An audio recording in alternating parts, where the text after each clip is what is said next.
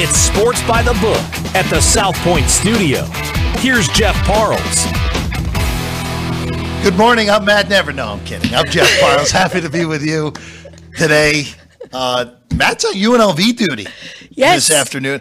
The wind is still howling here in Las Vegas. Alex White is here as well.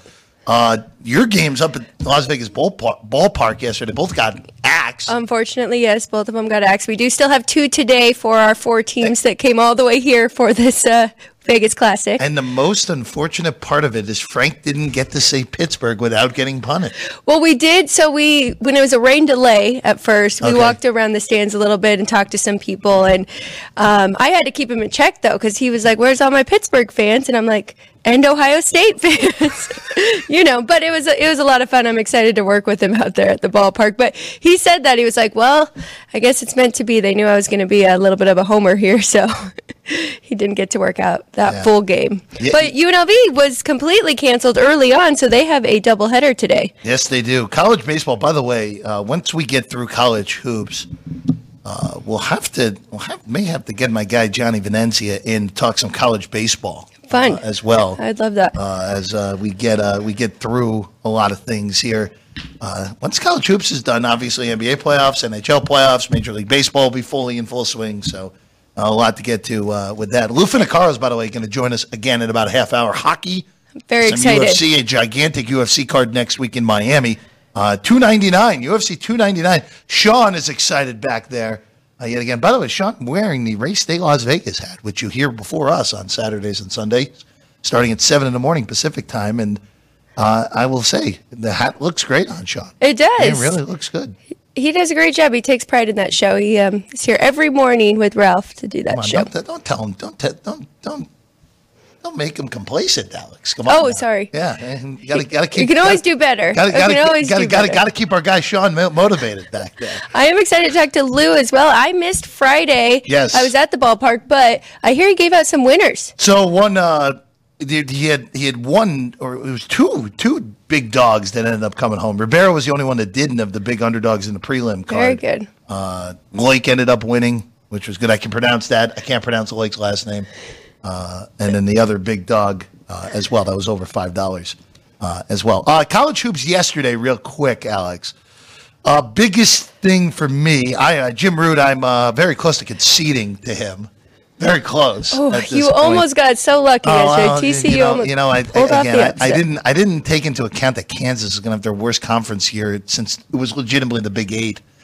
They lose yesterday to Baylor. Baylor pretty much locked into a top 3 seed now in the Big 12. Houston and Oklahoma in that conference. Game that was totaled. Yesterday at 128.5. Lands 87-85 with 93 first half points. Just 172. How do you like that? Hey, look, sometimes there's games that don't go by the script, and that one did not go by the script. Jamal Shed with a buzzer beater, or essentially a buzzer beater, a shot that went down with about a half second to go, gave Houston the big win. Cougars in full command in that conference, now a game clear of Iowa State, with having the tiebreak over Iowa State. They split their 2 meetings, but other tiebreakers lead to the Cougars. If they win out, they'll get the 1 seed anyway without anything. Even if they tie, they'll still end up with the 1 seed. Iowa State, I almost got there in Central Florida yesterday. Iowa State with an 11-0 run over the last 2 minutes to win that game by 8. Pretty unfortunate if you had the Knights. Felt like the right side the majority of the game. Didn't get there, though. Late night, credit Gonzaga. I think they're safely in the NCAA tournament now. I always thought that them being on the last 4 in stuff was a little bit aggressive. I think clearly, even though a year where they don't have as many quality wins, now they have 3 quad 1 wins in the last 3 weeks, all road games. Kentucky, they counted San Francisco as a road game, even though it wasn't really a road game, but it counted. That was on there, big for them. And then last night, they right side all the way through. Clearly, in Moraga with a good win. We'll more likely than not get that rematch here next Tuesday here in Las Vegas. Now it makes it very interesting now that Gonzaga split that with St. Mary's. But I like how the announcers in that game, they mentioned that Gonzaga has 3 quad 1 wins. And they brought up a few other teams that don't even have one, and I can think of a few already myself, but great win for them. I did mention how is St. Mary's going to look in this one without Joshua Jefferson compared to the first time they played them, and I do think it had an effect, but they'll make some adjustments, and they'll be ready for the championship game here in Las Vegas. Also, I will bring this up real quick. Creighton played Marquette without Kulik and another one of their big players. Marquette actually hung in that game for a long while. Creighton ended up covering that game, winning by 14. I'll give Marquette a whole bunch of credit. It was Ogadoro who did not play in that game along with Kulik. But look, in the end here, we're still chasing Connecticut if you're Creighton and Marquette. Marquette plays UConn this week in Milwaukee. You're going to need those guys back if you're going to stay in that game. I do want to the Golden Eagles. I do want to ask you, because Creighton's not my favorite team, but I do see some numbers out there that I think are just wrong. I saw like 30-1 for them still. I don't know if they're title good. The number that I saw 7 plus 750 to make the Final Four. Okay. I don't know if that's still around. I was there earlier in the week. I still think that they're not going to be in a region with UConn. Right. So that helps them. Purdue, I think they actually are one of the few teams that can actually match up pretty well with Edey, because Kalkbrenner is one of the better plus 7-footers in the country. Keep him out of foul trouble. You can actually stay in that game. Houston, I think they match up okay with. I'll take them if they happen to be in the West with whoever gets the 1 seed. I take my chances there. I think that's the better number. I don't think they're title good. I think they're too reliant. And again, this is kind of the thing. They're too reliant, even though they're great efficient-wise with 2-point shots. I still think they're too reliant on having big shooting games. That's part of the reason they ran UConn out, was they had that ridiculous shooting game in Omaha that day. Tennessee beat Alabama as well. I think the Tide are going to be a team that when you get to the tournament, they're going to be a 3 seed probably. You get the right 6 or 11 seed in there, I think that's going to be one of those, if you're filling out your brackets, looking to make your bets in around the 32, I think you'd be willing to take an underdog shot against Alabama in around the 32 with just the way that they are so reliant on the 3-point shot. And last night, against Tennessee, they went 9 of 37, and they lost the game because of it. Right. Well, I think Tennessee is really good, too. Tennessee's got an outside shot at a 1 seed now. If they win out and win the SEC tournament, by the way, they go to South Carolina this week. Revenge spot after South Carolina went to Knoxville and beat them. And then they get Kentucky, who's just playing some absurdly good offensive basketball right now. I mean, if Tennessee wins those 2 games and then steamrolls through and wins the SEC tournament in Nashville, it's going to be hard to keep them off the 1 line, regardless of what Arizona and North Carolina might do. Completely agree. What do you make that Tennessee-Kentucky total right now, top of your head? Ken Pom currently has 86-78. That's 164. Probably Sean would end up there, but no. Sean put up a 205. What did that yesterday? Yesterday, Bama total closed 173, right? I think you got to go higher. Games in Knoxville, right. maybe you go about the same. Okay. On that, Tennessee is not allowed more. Other than that Auburn game, is not allowed more than 74 points since the matchup against Kentucky, where they gave them 92. And a nice 195 in the first meeting between the two of them at Rupp Arena. I don't know. Kentucky yesterday played a game that was in the 200s again, 111-102. I know. So they're kind of at the point where it's like, okay, against Arkansas, of all teams. Well, you know what, Arkansas. So I was actually the only in-game bet that actually was good for me. When Kentucky was down by 8 in the second half, I took a plus 140 money line, which felt like kind of a gift. Yes. And they almost ended up covering the game as a double-digit favorite. So Kentucky's dangerous. It's just a matter of them. I'm okay with doing this. Hey, we're just going to forget the defense. We're going to play defense when we need to. Arkansas went 6 minutes without a field goal in the second half. That's part of the reason Kentucky came back and won. Be elite at what you're elite at, which they are elite on offense. Right now, I don't think I know the numbers don't say it overall. They're 7th in adjusted offense in Ken Pom. They're the best offensive team in the country. Yes. I don't think there's much doubt at this point with the way that they have played. I think it's them, and quite frankly, I think obviously Purdue's up there. I think Illinois might be the third best offensive team in the country. They got a really nice win yesterday in Madison against Wisconsin as the Badgers just continue to fall apart down the stretch. All right, you want to go to today? Let's go to today. Yes. UConn. Speaking of another team that's really good across the board, how about this steam on the Huskies today? We're up to 15.5 on UConn at home against Seton Hall. Open 14. It's been all Husky movement here. Oh, wow.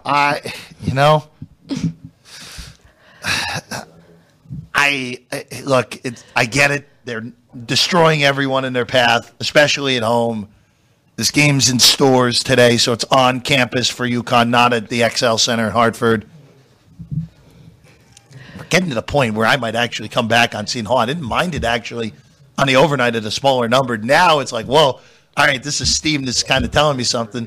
It just could be also blind stuff on UConn with how dominant they are, Alex. Well, and we do have a revenge factor here. Seton Hall did win the first matchup by 15, 75-60 at home. So I think that's factored in. I agree with the move. I did make UConn 17-point favorite here at home. So you've got the revenge. They're at home. And then you just mentioned it. They have Marquette up next. So they are actually playing each of these games to keep that 1 seed here. So I understand the move on the Huskies. But, I mean, these are conference games. 15.5 points is a lot of points. So I could understand taking that at that point as well. It's the only game at 9 a.m. local time here in Vegas, noon there in stores. It is senior day as well, final home game for the Huskies. You did mention it. That first game, which is the first game in conference play for both teams, Seton Hall won by 15. Klingon got hurt in the middle of that game.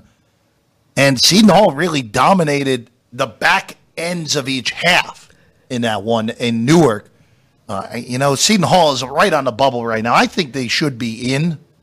I think they have enough quality wins. They have that win against Marquette. They beat St. John's twice. Yeah. UConn in itself. UConn, of course, as we know.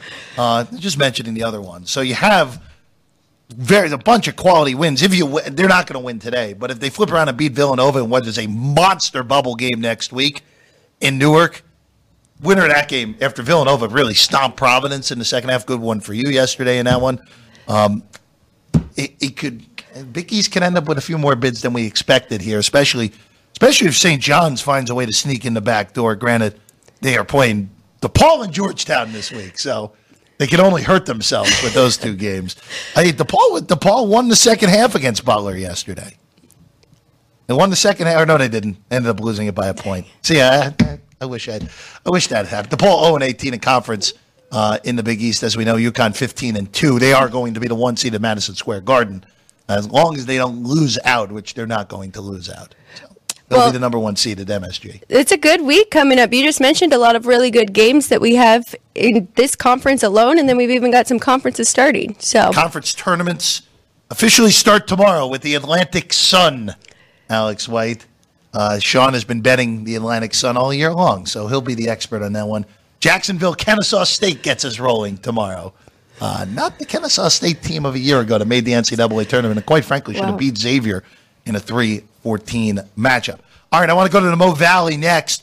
Final day of the regular season here, and I'm going to start with a game that we have two-way action on the desk with. Where's Vinny? Northern Iowa on the road in Carbondale to take on Southern Illinois. Salukis from 4-3 here. Alex, you like the Panthers getting the point. A lot of Panthers roaming around Northern Iowa, by the way. I'm going to go the other end here. I actually just moved back to 3.5. Did it? Yeah, just moved back to 3.5 here at the South Point. I like Southern Illinois at 3. There's some in the market. You like Northern Iowa at the better number. I do. I like that the better number. Here at 3 and 3.5, I would pass because I made Southern Illinois a 2-point favorite. So even with that 4, you're barely getting that value there. But revenge game for Northern Iowa. Both these teams are 11-8 in conference. They're right there at the 4 and 5 seed. So big game for both of these teams. I just think it's going to be a very close game. They play pretty similar styles. Southern Illinois, a little bit slower, but relatively the same style. So I think that they can hang in there. So I grabbed the 4 overnight. And I'm on the 3. I'm on the 3. So I'll have the game land 4. That's okay. You can push. I can win. That's fine with me. With that one on the Salukis. Again, this conference, we'll keep it in the Missouri Valley, even though these games are a little bit spread out. It's going to be a one-bid league. I would argue that both Indiana State and Drake are of quality of NCAA tournament teams pretty easily. Bradley, I think you could even argue that as well if you wanted to. Obviously, none of them are going to get at-large. Indiana State had an opportunity to possibly steal an at-large, but those back-to-back losses earlier in conference play against Illinois State and those Salukis we just mentioned really hurting them more than anything of a potential at-large. They're 14 against Murray State today. If Indiana State wins, they will be the number 1 seed in St. Louis next week in Arch Madness. I thought these numbers came right, personally. There was Agreed. Indiana State got bet up here from 13. Nothing I can do here. All these feel right on this one. Sycamore is trying to close out a regular season title today. No, I completely agree. This is right where I have these numbers, minus 13 and 150, so nothing for me in this one. But, yeah, Indiana State should take care of business today, that's for sure. Bringing up Drake and Bradley here, this is the best game of the day by a wide margin in this conference. It's number 2 versus number 3. As I mentioned, of course, we saw Drake in the tournament a year ago. Pretty similar team, all things considered. Tucker DeVries still there, who was their best player a year ago, who really got shut down in the NCAA tournament game against Miami. They're coming off a triple overtime win in Chicago against UIC. Now they return home to Des Moines to take on a Bradley team that has been quite good. Winners of 3 in a row after a bad stretch where they had a loss to Evansville and a loss to Northern Iowa mixed in there. And they also lost to this Drake team as well. That's part of the reason that I actually like Drake laying the 4 in this one against Bradley. We already saw this matchup. I think this is a bad matchup for Bradley. Just the way that Drake plays offense in this game, I think will give the Bradley defense a little bit of a problem. The one kicker to this, though, if Bradley is able to score the basketball, there is a weakness in this game is Drake's defense. Bradley's profile a little more balanced than Drake's. I wouldn't be shocked if this game goes over that 149.5. That would be another angle I could potentially look at here, Alex. So I lean to taking the points here with the dog because what you just mentioned, Drake a little bit weaker on the defensive side. I mean, both these teams are playing very good basketball. Both of them are 4-1 straight up coming into this matchup. And Bradley has been very good on the road, 8-6 straight up and 7-6 against the spread. But then on the flip side, we have Drake, who is 11-8 against the spread in conference. So I think it's going to be a great matchup. I don't know what to do with the total here. I could see it going either way, but I made it right there at 148, so I'm not going to touch it. Let's go back to the Big Ten. Not the greatest of matchups here. Maryland and Indiana. We have talked about both of these teams. Indiana, really just a disaster of a season any way you slice it. I would be surprised if Mike Woodson makes it to next year at this point with the way this season has gone for the Hoosiers. Just playing it out, they did beat Wisconsin earlier in the week. Maryland losing to Northwestern at home. This is 8.5. It's just a question of do you feel comfortable laying that many points with Maryland against anyone in conference play? I do not, so this is a nice, good old-fashioned pass for me today. I think that number is right. It's interesting, right, Jeff? This Big Ten matchups we have today, we've got a lot of our 7-10 and 7-11 teams all playing each other right there kind of in the 10 through 13 seeding in the Big Ten. So like you mentioned, not the best of games, but I mean, 2 of them do have 2 of my favorite under teams, and Maryland is one of them. I usually bet their unders. Can't really do much now. It's 135.5. Liked it more at that 136.5 overnight, but now really it's just a stay away. Before we get to some other Power 5 games and also an American Athletic game in men's college basketball, I do want to bring this up real quick. Of course, College Game Days in Iowa City today. Caitlin Clark's going for the record of overall point scorers, men's or women's, looking to break the record of Pistol Pete Maravich that has stood for a very long time at this point. I'll ask you this, Alex. I don't know if you did any work on this. These are 2 legitimate top 10 teams going at it today, Ohio State and Iowa. Excellent teams here. One book in town is Iowa 7 with a total of 169.5 on this one. The other props as well.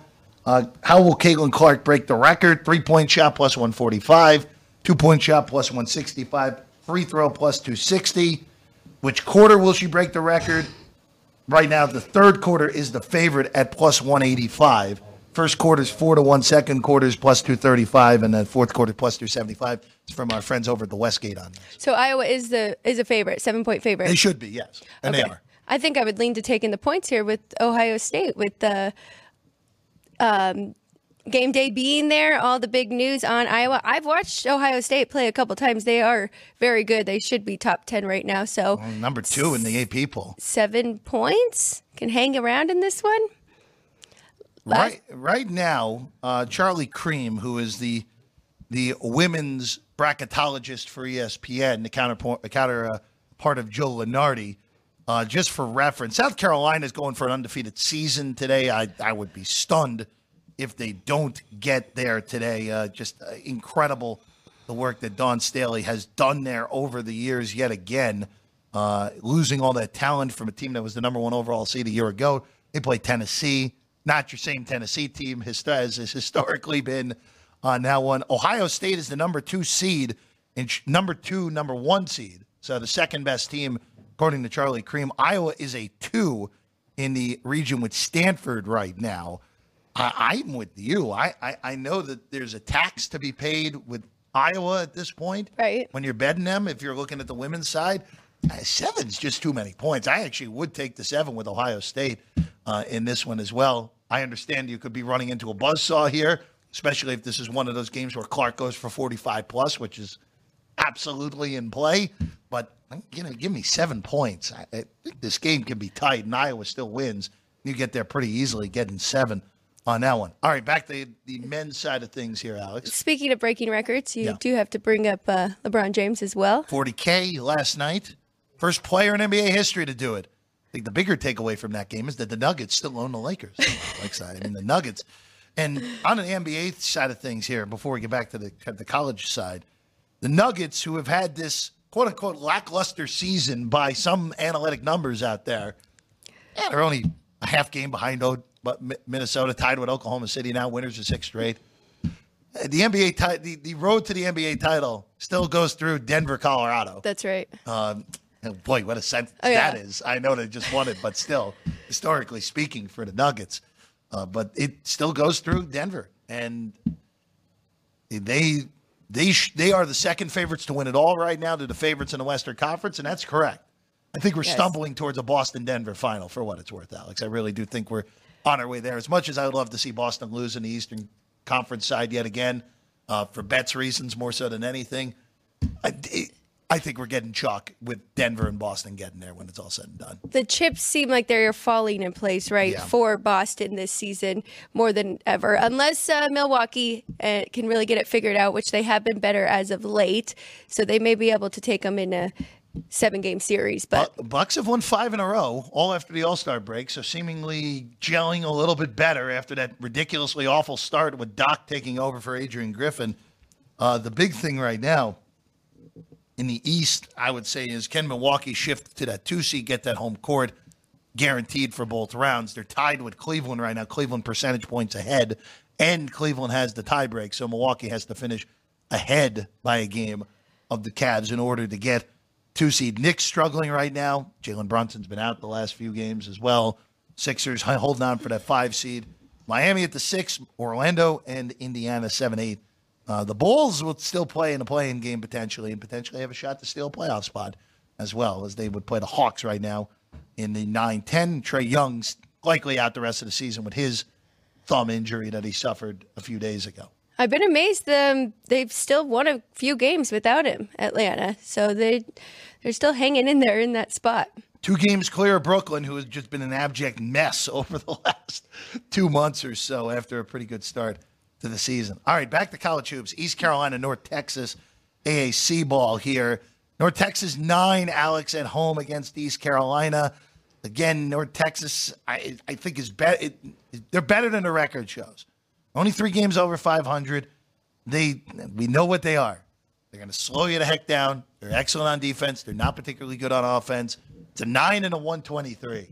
So it just tells you all you need to know here in this one. I think you're okay going under that 123 still. I went under 124 last night, but I still like it here. I mean, I think it's going to be a very slow game. We've seen North Texas trend to the over a little bit, but that is because they've been playing teams like Memphis and SMU and teams that actually force them to Tulane, exactly. So now that they have a team in East Carolina that will slow it down with them, I think you're okay going under this total.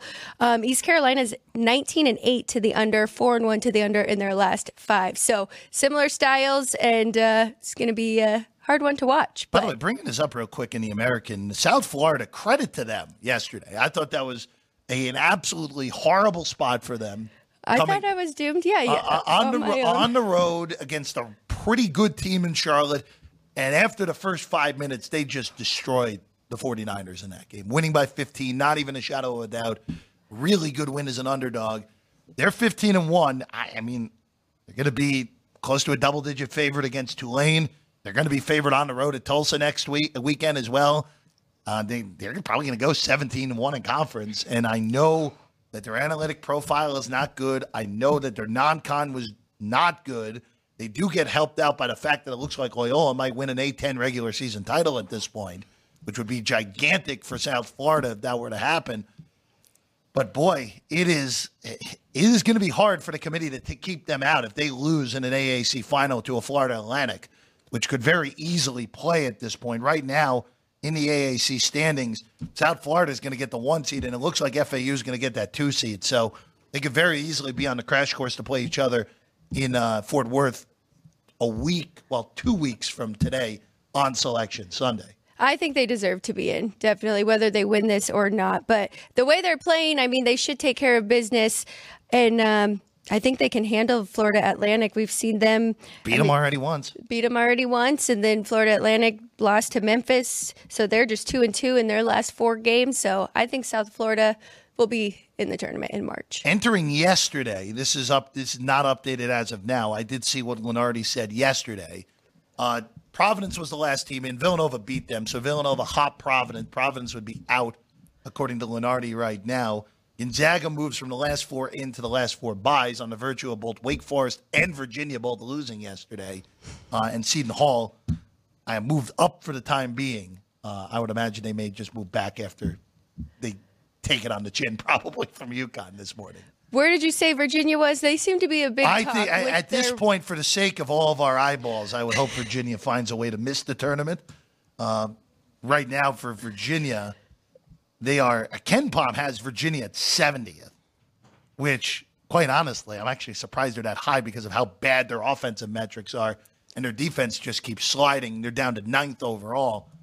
They only play Georgia Tech in the ACC regular season. But if they do lose that game, they're going to be in big trouble because then they probably have to win a game or two in the ACC tournament in Washington, D.C. this year, because that's what we think of when we think of the ACC.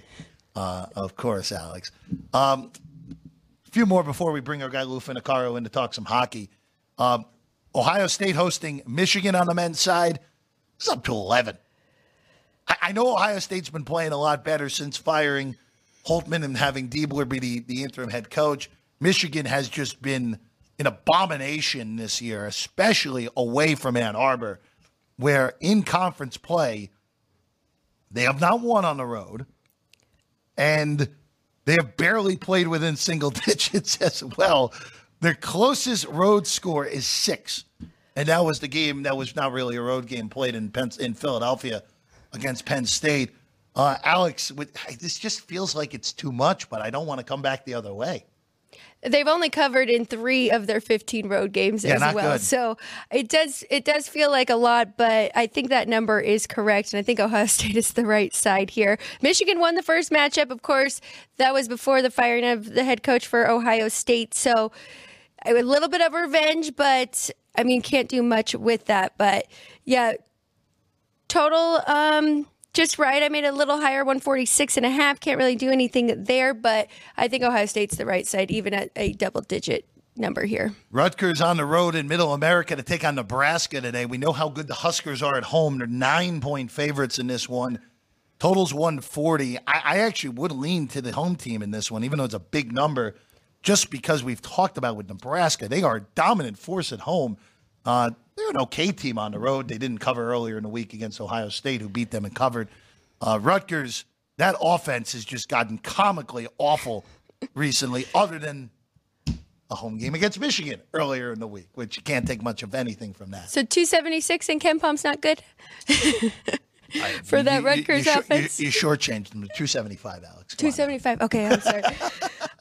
I mean, that is just brutal. And they're fourth in defense. If they were just mediocre on offense, they'd be a tournament team. Right. And they're beyond awful on offense this year. Third in defense, though. That's I went under this, and the total's actually going away from me. So I'm against the market, but I love this under 140. I made it 133.5 between these two.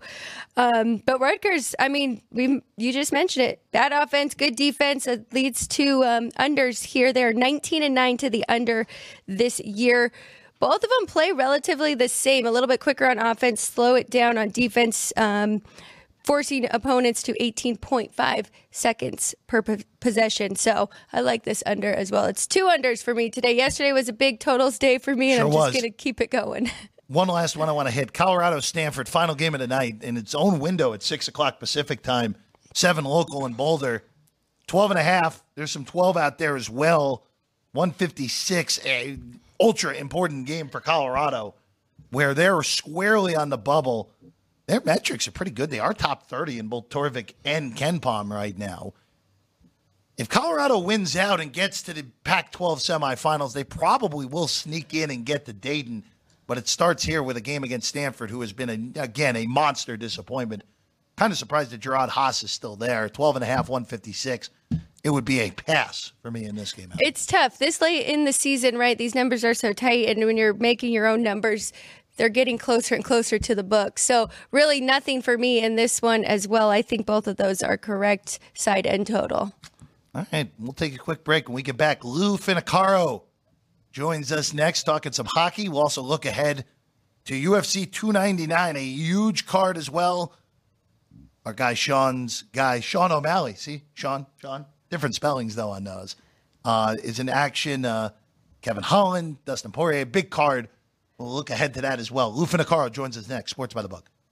From the South Point studio, the perfect blend of sports. But I think the Niners are going to wear them down. Detroit Pistons lost their 36 games. Comedy. See over-under on that relationship lasting. I'm going to put mayo in the coffee. Yes. I am beautiful. And a whole lot of Pittsburgh. In Pittsburgh. Pittsburgh. Yeah. Pittsburgh. Join Ryan McCormick. That's at least 2 picks outside of our own in the first round next year. Oreo. And host Frank Nicotero. I look at the clock, I go, ah! Ah! Oh! Watch Punchlines live at noon every weekday.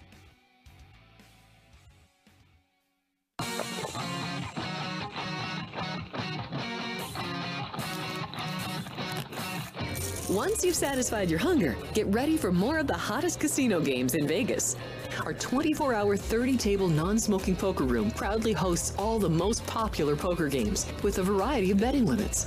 Visit the poker room for a schedule of daily tournaments. Whether you're going to hold 'em or fold 'em, the best place for poker is at South Point Casino. You'll notice that our craps tables are usually the loudest in the casino. If you've never played, join one of our free craps lessons to find out what makes this game so exciting. Check with the craps dealer for schedules and give it a roll. Bingo is also an exciting way to spend your time. We offer 7 sessions of bingo every day. Bingo! And each session includes a cash ball jackpot, 12 bingo games, a progressive double action game, and a $10,000 bonus coverall. Electronic units are available. If you haven't played bingo with us, give it a try today. Guests can also get in on the action at our one-of-a-kind race and sports books. 2 separate rooms designed to maximize your experience and comfort. Our sports book, with over 400 seats, puts you right in the middle of the action, 24 hours a day.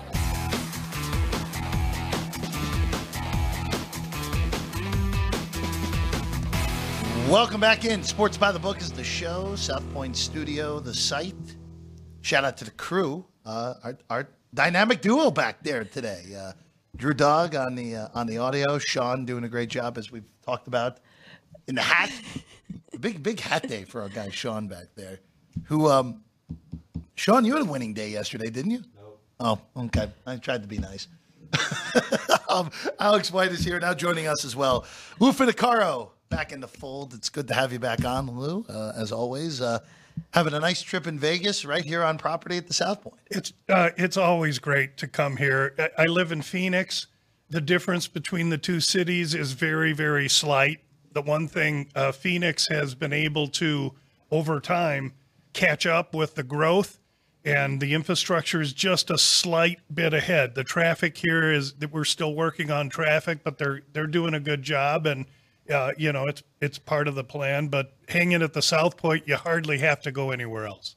How are the sports books doing there in Phoenix? I know there's a couple that we don't have here in Las Vegas, right? It's a newer age. The newer age, obviously, the DKs of the world, the yes, down there. So I would imagine it just, of course, we're the classic style booking here at the South Point, and obviously it's a little bit different down there because it's all mobile too. Correct? It is. Part. It's no, we have. There's some brick and mortars. Yes, in fact, DraftKings just put a physical location at TPC.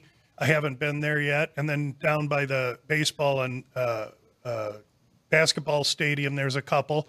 And they're great. And I was bragging up here to some of my friends that I wasn't using DraftKings and that I was happy with the more traditional outfits. And they called me crazy. And I respect these guys. So I immediately jumped into some of those newer books. And, boy, the menu really is such that I believe it's extremely difficult with the vast menu they offer to keep on top of everything. So there are some opportunities in those. That said, if you want authentic, classic, reputable, experienced bookmaking, it's hard to beat the South Point right here. 100%. On that for sure. Yesterday, some of your bombs came through on the UFC. When you're betting plus 550 and plus 330, you're holding your breath that one can come, and the first two actually worked for us, and then a couple failed. But Razkabov, Loic, we'll call him, he started it off plus 155, and then of course, Zahabi came in at plus 550. And again, if you're shopping some menus, we also had a small amount on him via decision at 1150. So really, when you hit a couple of those, you can afford to slip on ice with a few of the other bombs, which we did. It was an overall good day. Turn the page, and now a really big card upcoming this week. So just like basketball, college basketball, or any other sport, what we did yesterday doesn't mean too much. It's what have you done for me lately? That's right. Do you want to start there, Jeff, let's start week? with the UFC and just looking ahead. Gigantic card. Huge. UFC 299. Miami, the site for this one. Just looking at the main card, it's pretty good when Peter Yan is in the earliest fight of the night. And that's you picked a perfect fight. First of all, we're in Miami. Yeah. So what do we have? We have a larger cage. We were in the Apex yesterday, the 24-foot cage, 25-foot cage. Now we're in a 30-foot cage. More room, a lot of fans, more adrenaline for the fighters. These fighters love to compete in front of the fans. And so we need to know, because there's about 2 or 3 really deep, heavily populated with world-class fighter gyms in Florida. We need to know who those fighters are. And in the Peter Yan Song Yadong fight, we don't have a fighter from Florida, so we eliminate that. Yan's a Russian. Song Yadong comes in from Team Alpha Male in California, but that's a very compelling fight, and the winner of that elevates themselves to top 3 or 4 in the bantamweight division. The loser probably falls a little.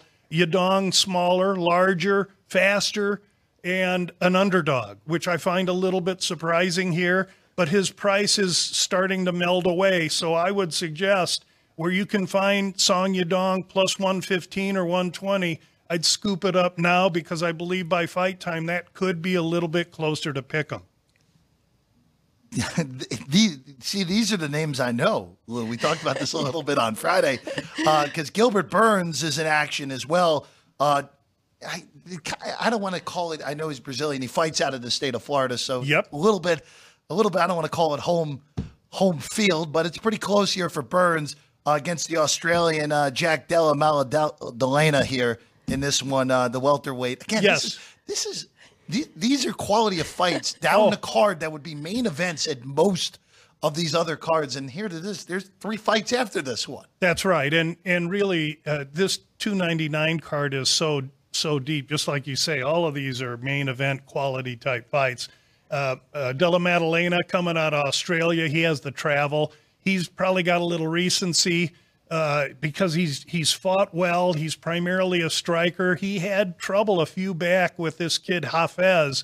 Now, part of it was because Hafez and he had to take the fight on short notice, but Hafez was heavy wrestling. Gil Burns, a Brazilian who lives in Florida. Now, the Brazilian population in the gyms in Florida are deep, and so this is going to be a home crowd for him, and fighting, he doesn't have any travel to deal with.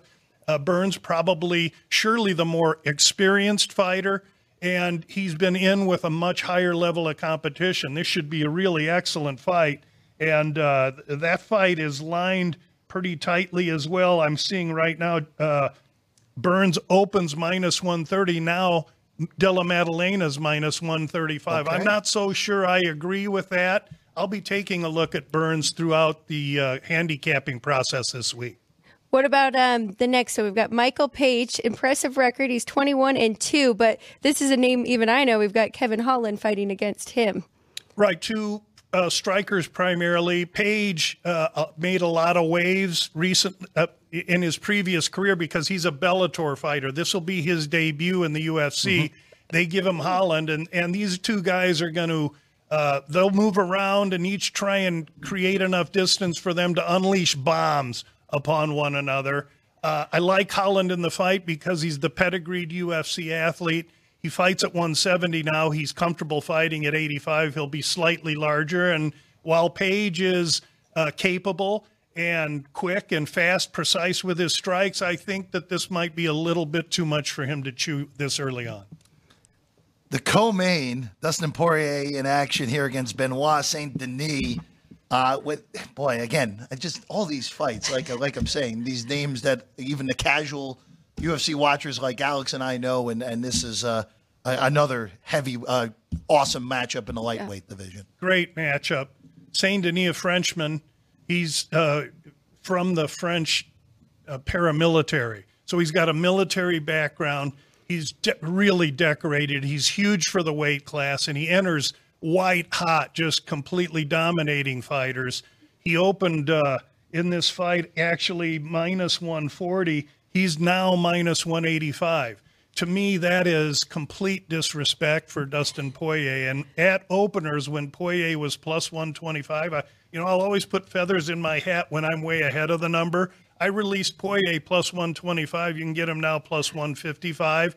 I'm going to watch this fight through the week, and at the apex of this, I'll come back with more on Poirier. Mm-hmm. He just has too much experience. He's been in with the elite of the division for many years, and I believe Saint Denis, who's a guy that gets hit, is going to get hit in this fight, and I see and view Dustin Poirier as really getting disrespected and in a live spot. Sounds like a good one. Now, I'll let you, because you're excited about this. Well, Sean back there is the most excited of all this. Sean O'Malley, colorful to say the least, in action here. Main event, Marlon Vera, the opponent here. Just the early thoughts as we are about a week away now. Vera's a dog. This is a 5-round fight. Mm-hmm. In O'Malley's past, if there's a chink, it's that if taxed, he can start looking at the time on the clock in the 3rd round. Now, this is a 5-round fight. That's Vera's goal. Vera wants to take him deep, try and tucker him out, and see what he can do late in the fight. Now, the question will be, can Vera get it late? O'Malley is fast. He controls distance with great control. Excuse the redundancy. This is a large cage, so he's going to have plenty of room to move. And he's precise and powerful with his strikes. So I think it's going to be a tough challenge for Vera here. I'm still handicapping this fight. O'Malley fights out of Phoenix's MMA lab, one of the best gyms in the whole country. And I think that O'Malley deserves to be the favorite here, despite the fact that in their first fight, O'Malley was injured and technically took the loss. I think he'll come in focus trying to solidify his position in this 135-pound division and then look for bigger fights. And surely the UFC wants to continue to catch lightning in the bottle with O'Malley's popularity among the young people like Sean behind the glass, my son who's 27. I mean, O'Malley's going to get bombed as we get closer to the fight. You said you gave out one already. Can people find these plays? Or do you tweet them? Or Gamblu.com is my webpage, and so go to Gamblu.com and check us out there. Each Monday, I do a Sneak Teep podcast. It's a play on words for sneak peek. And so Monday, I'll drop a podcast with all the opening line observations for this whole fight, and I'll also give insight there. There's always a release on that podcast as well. Love it. All right, we're going to turn to hockey now because I've been looking forward to this. So we had you on, Lou, and you kind of talked about how you handicap regular season and then playoffs because it's like 2 seasons. Can you just review that for me really quick? In the regular season, because of scheduling, for instance, there's games today back-to-back where a team played at home last night, got to travel, say, to Minnesota from San Jose. And so the need for overtime and the tax on the athlete is too much. So they had to modify. And so overtime now is 3-on-3, plenty of ice, plenty of room. And the regular season, because there is less intensity, there's more room to skate, is in no way resembles the postseason when there's 5-on-5 and they play till someone wins. In the postseason, it's a much more defensive game where a hot goaltender can make the complete difference, whereas the regular season, they shuffle between both their goaltenders if a team's happy enough to get them. So with the dynamic difference between the 2 seasons, I usually hesitate and wait for my investment until the postseason starts. Now, the trade deadline comes up in about 5 or 6 days. Mm-hmm. That'll give us a great insight into how each team views themselves, who's going to pick up defensemen that needs them, who's going to try and get a goaltender that needs them, i.e. The New Jersey Devils, amongst others.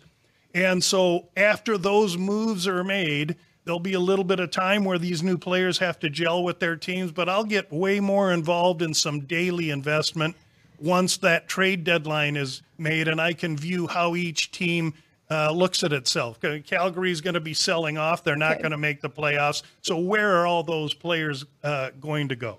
Well, it's interesting just looking at the East real quick because it would be 5 out of the Atlantic at the moment. There's Tampa and Detroit. Detroit would be the first wild card. Tampa would be the second wild card right now.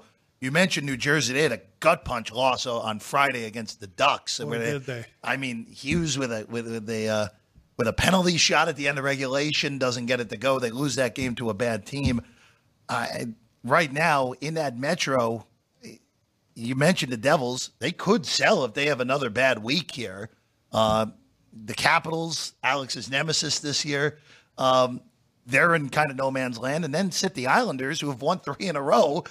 And right now are only 5 points behind Philadelphia for that third slot in the Metro and have 2 games in hand. So this is a little bit of an unclear picture right now for some of these teams in the Metro of what exactly they may or may not do. Yeah, and I'm glad that it is. I mean, a team like the Islanders, there's a team that plays playoff-style hockey. Mm-hmm. They have a hard time scoring, but, boy, they're greatly defensive.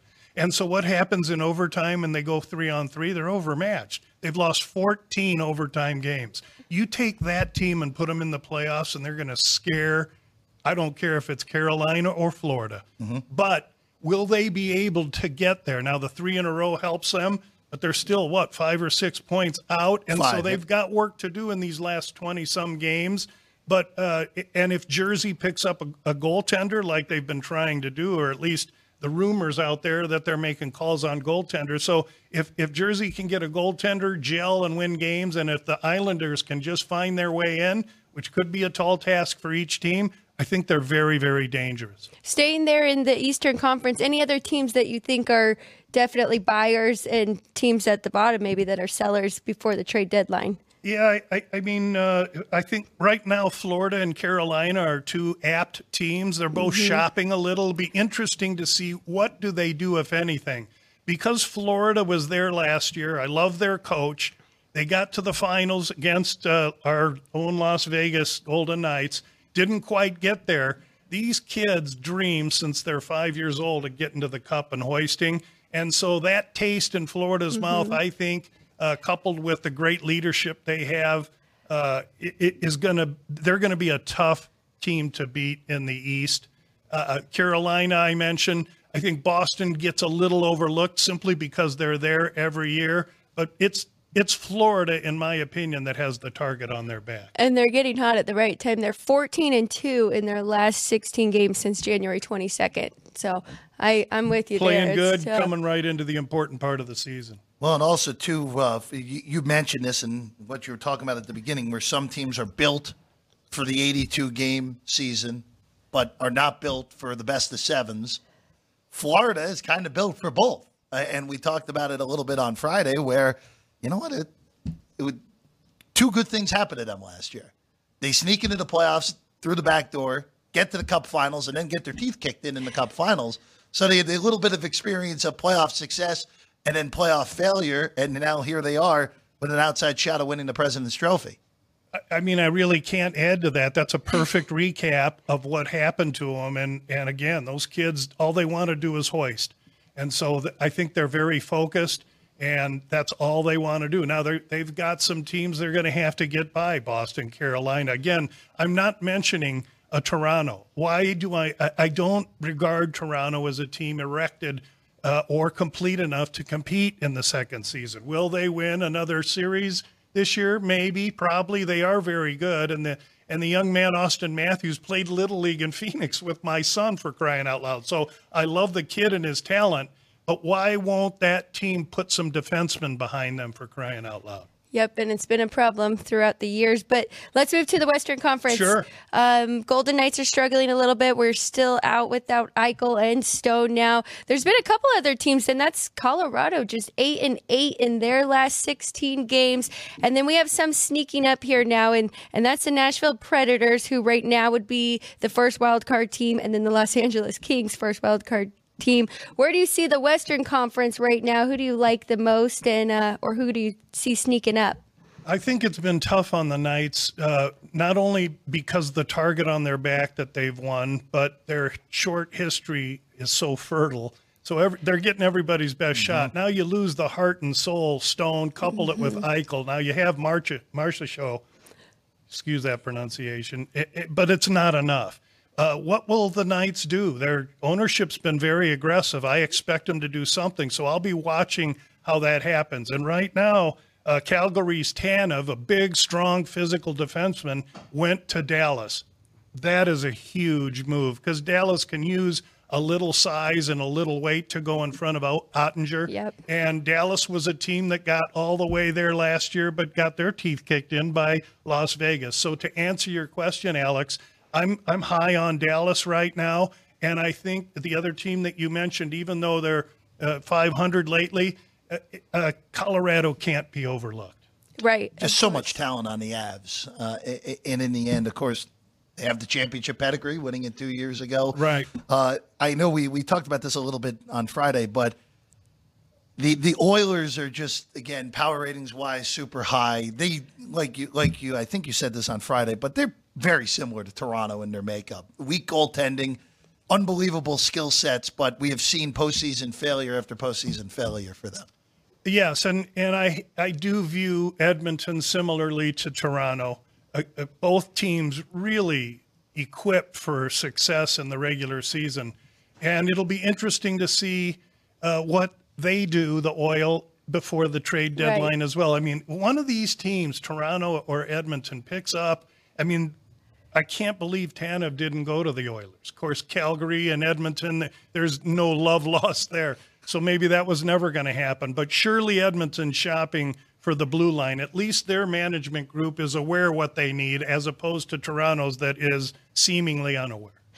Sean, do we have any of the futures for hockey? I'd be curious to see what Dallas is right now. I like all those points you made about the Stars. And Ottinger, he hasn't even had the type of year that he had last year. So there could be a turning point where, he could just be unstoppable. And he has a good backup with Scott Wedgwood, too. They have a good duo there. Now, they've lost 9 overtime games. Does that put them in the category of being a good playoff team and ready for that 5-on-5? I believe so, coupled with the fact that they were there last year. Right. Again, those kids dream of getting to the Cup finals, and now you couple that or compound that with Ottinger that really had an unbelievable regular season, and he spit up on himself last year. That kid wants to get back, and I will tell you, he's going to stand on his head.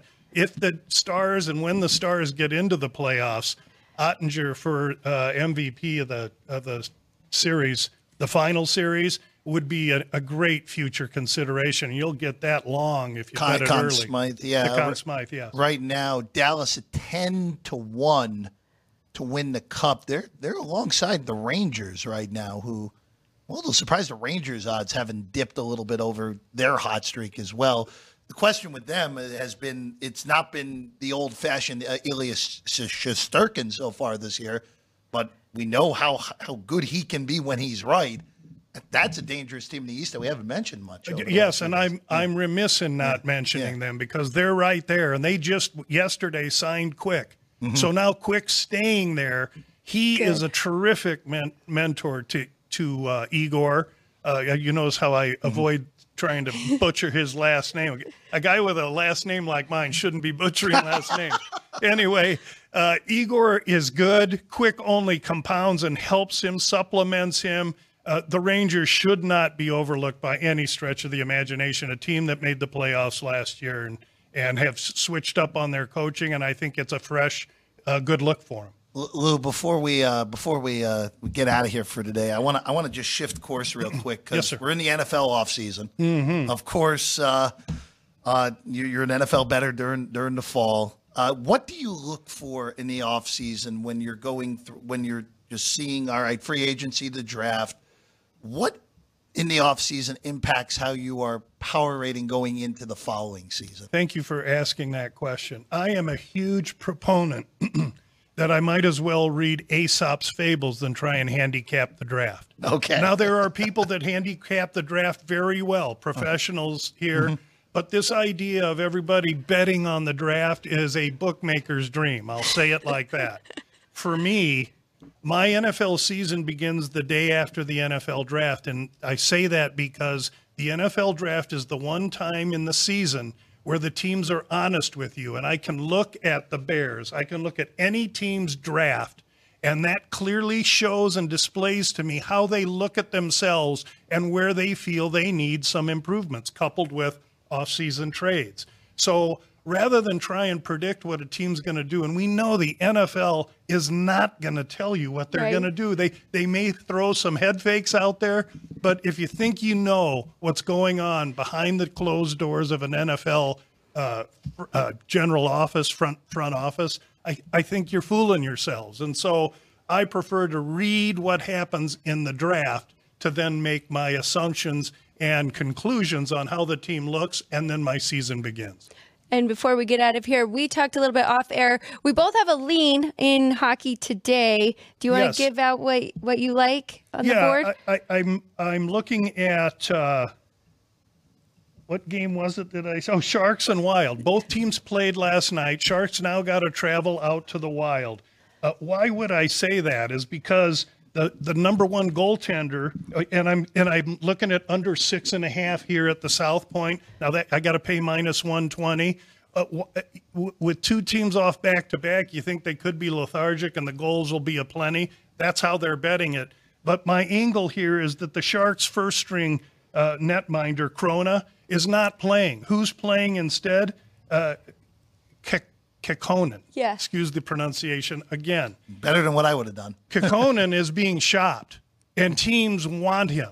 I believe today would be a perfect time for him to have the spotlight on a team that gives him no help. This guy's going to stand on his ears this afternoon to stop everything. I like the under because I believe Kekkonen is looking for a team where he can go and realize his dream of hoisting. And so that's the angle for the under in that game.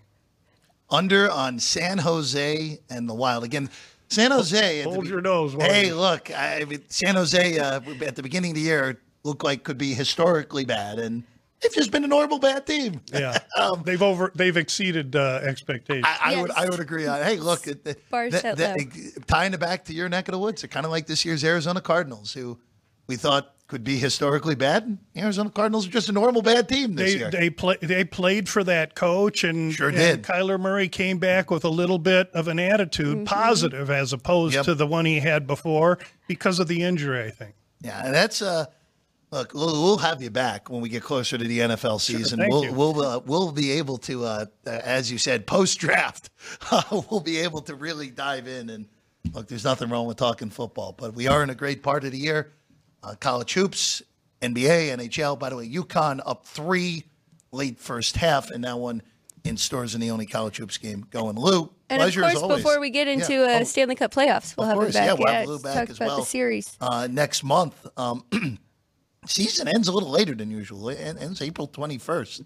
I'll take it. That means it bleeds into June, and so now if you're going to play in Florida, or if you're going to play in Tampa, or if you're going to play in Las Vegas. Now, Las Vegas isn't a good example because the ice is so good. Right. But some of those older barns that don't have good ice, that ice gets slushy, and that can affect play. Yeah, well, we saw it in the playoffs last year in South Florida, especially in the Eastern Conference. Dallas too.